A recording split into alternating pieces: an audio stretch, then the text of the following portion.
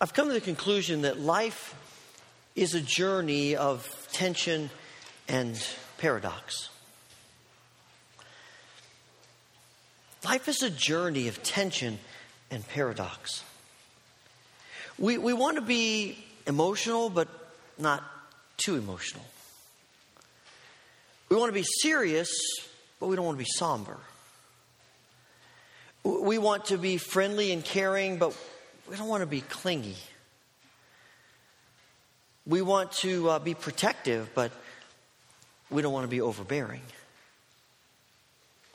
Our lives are filled with living in the tension and the paradoxes of the extremes of our existence. And it's not just about life, it's about our faith as much too. Most everything connected to our faith is about tension and paradox and holding those things in balance.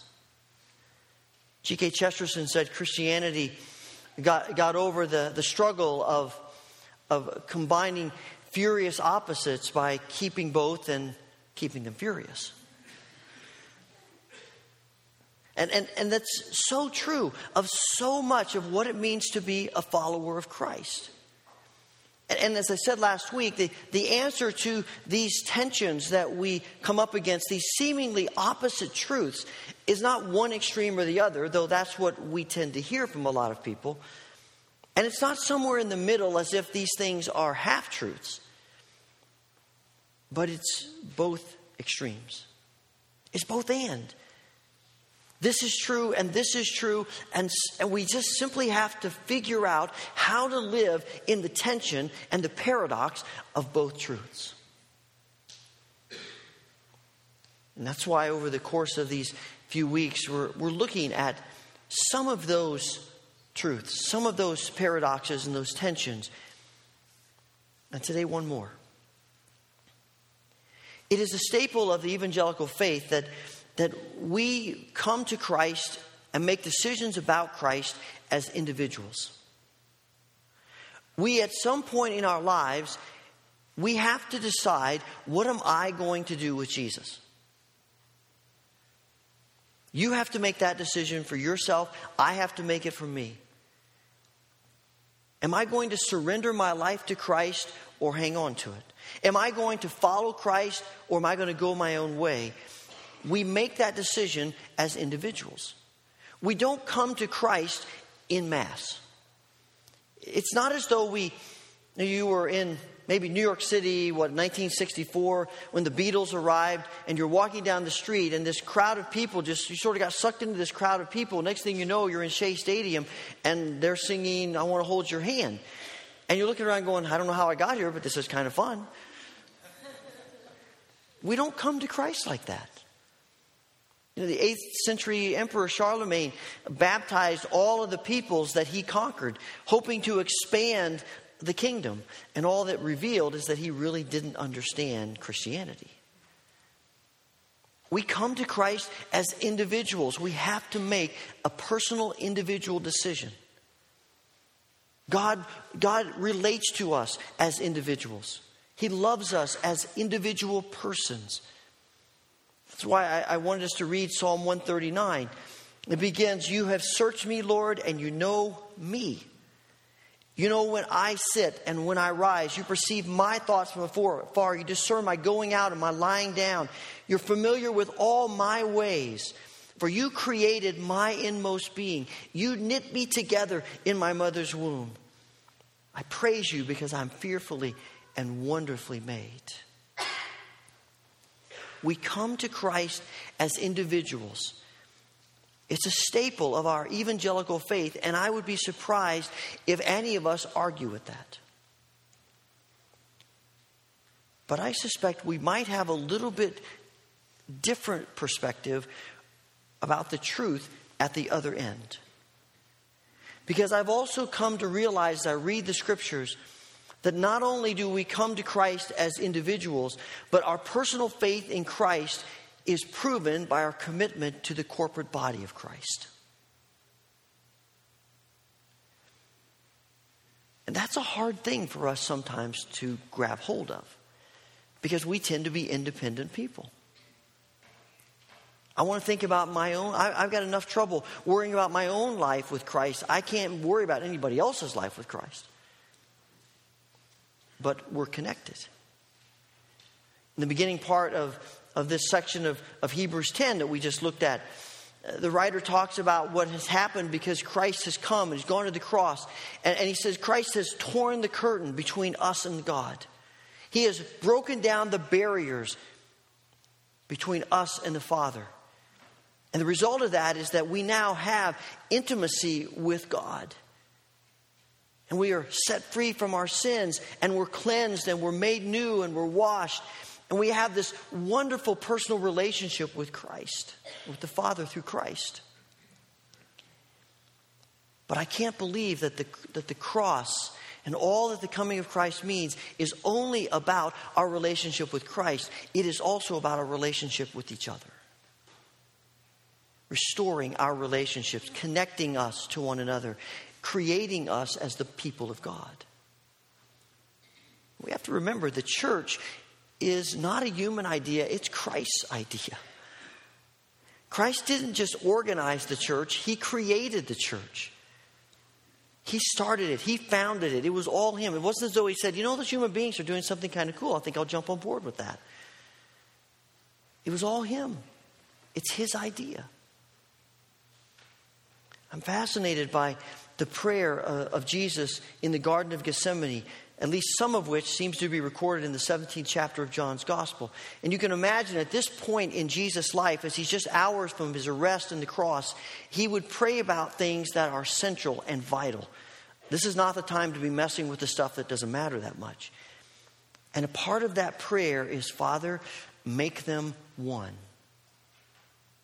Give them the same unity that you and I have. You and me and them. Make them one. In the last hours before his life, his prayer is that we would know the intimacy of connectedness with each other as the people of God.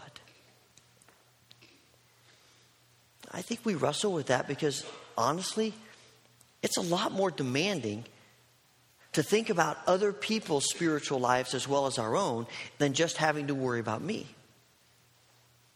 There's a lot more expected of us. And we tend to be so independent, we really don't want to mess that much with other people. I don't know how you felt or feel about group projects, but, you know, most people are not all that thrilled about it. Now, I tended to like them for one reason, because at least I had some affinity to them. One reason is because I was usually one of the slackers and the rest of the group, moved me along. But the other part of it was Cindy and I really became friends in a group project, and out of that a relationship grew and we got married. So I do have a little bit more positive feelings about group projects than some people. But there's something in us that wants to say, look, if I'm gonna fail this course, I want it to be because I failed it, not because these sluggards over here didn't do what they were supposed to do. And so you get the syllabus out and you see, and it's 50% of it is this group project you're doing. Are you kidding me? Come on. When there's no group project and everyone's grade is their own, we come to the class and we approach the class basically as it's about me. Make sure I keep up with the readings. Make sure that I understand what's being talked about. I understand what I'm reading here. I'm staying current, and I'm ready for whatever comes. All of that changes when you get in a group. If your grade is contingent on what everybody in the group does, now you're starting to think, are they staying up with the readings? Are they understanding what's being talked about? Are they getting what we're doing here? And when you realize they're not, you give time and energy, you sacrifice of yourself to try to help people come along.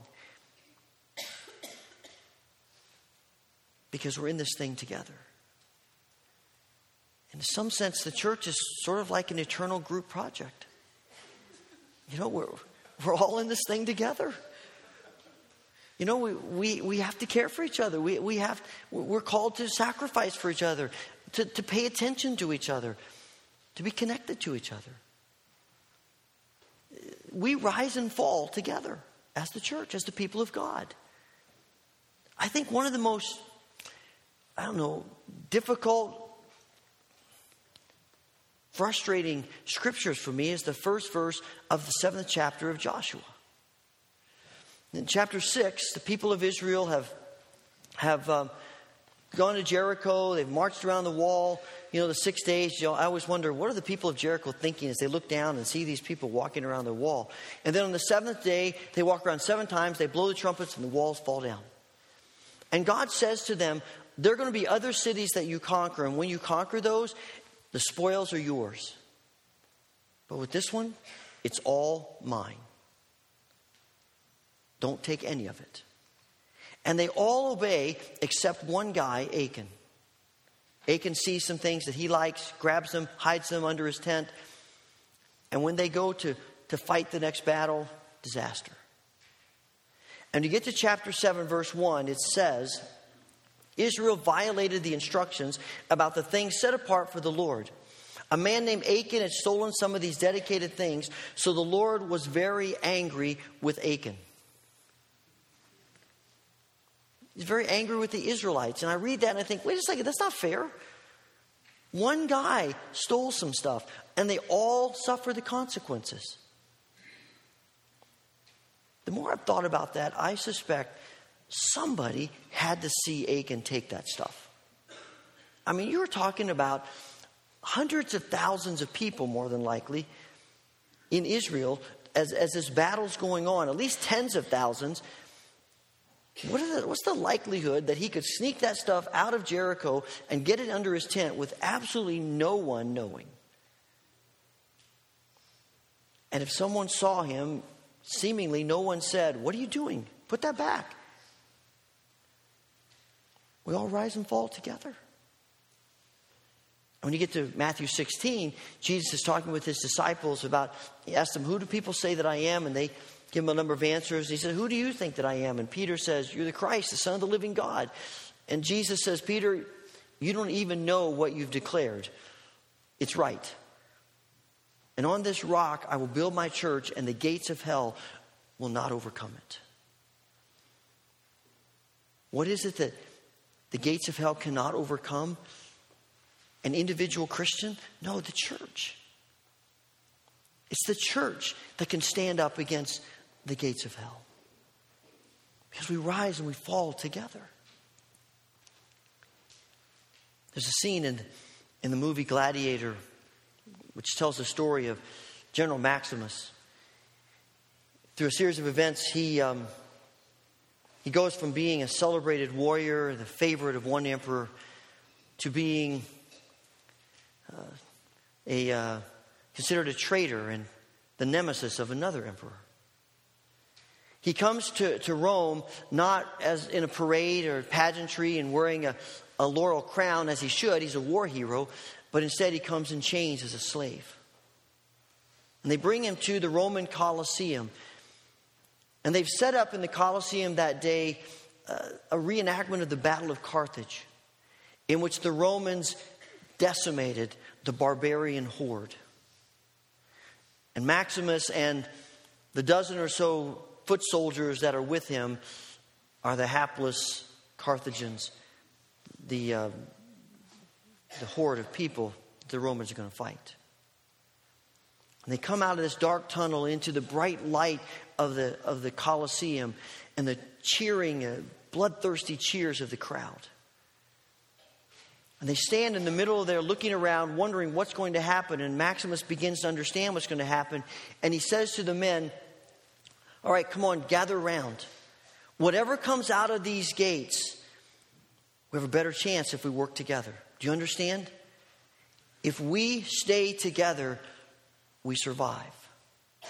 Stay together. Whatever comes out of these gates, stay together. And what comes out of those gates is sleek and strong and swift as gate after gate opens and horses with chariots and charioteers come racing out of them, hurling spears and shooting arrows. And a couple of the guys with Maximus try to run on their own and they're cut down. And they get into a circle with their backs to each other, shields up and swords ready, spears ready. And the chariots circle them tighter and tighter. And Maximus keeps saying, as one, as one. Stay together as one, as one. And as the noose begins to tighten, it gets closer and closer. And then he yells, now. And they attack the chariots. And when the dust clears, every one of those Roman charioteers is dead.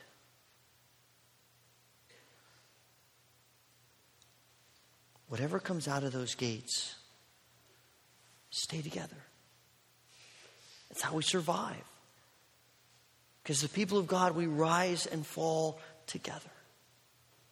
And when you get to the end of this section of Hebrews chapter 10, the writer says, let's not give up meeting together as some are in the habit of doing, but let's encourage one another, and all the more as you see the day approaching. There are theories about what the day approaching means, and some people think it's about the imminent destruction of Jerusalem. Other people think it's about the imminent last days when Christ is going to return. But either way, the point's the same. There's an urgency about what we do, because the enemy is tightening the noose. The opposition of the evil one is getting closer and closer and stronger and stronger. And he says, hold on to your faith. How in the world do you hold on to your faith? Not as an individual person, but as the people of God together.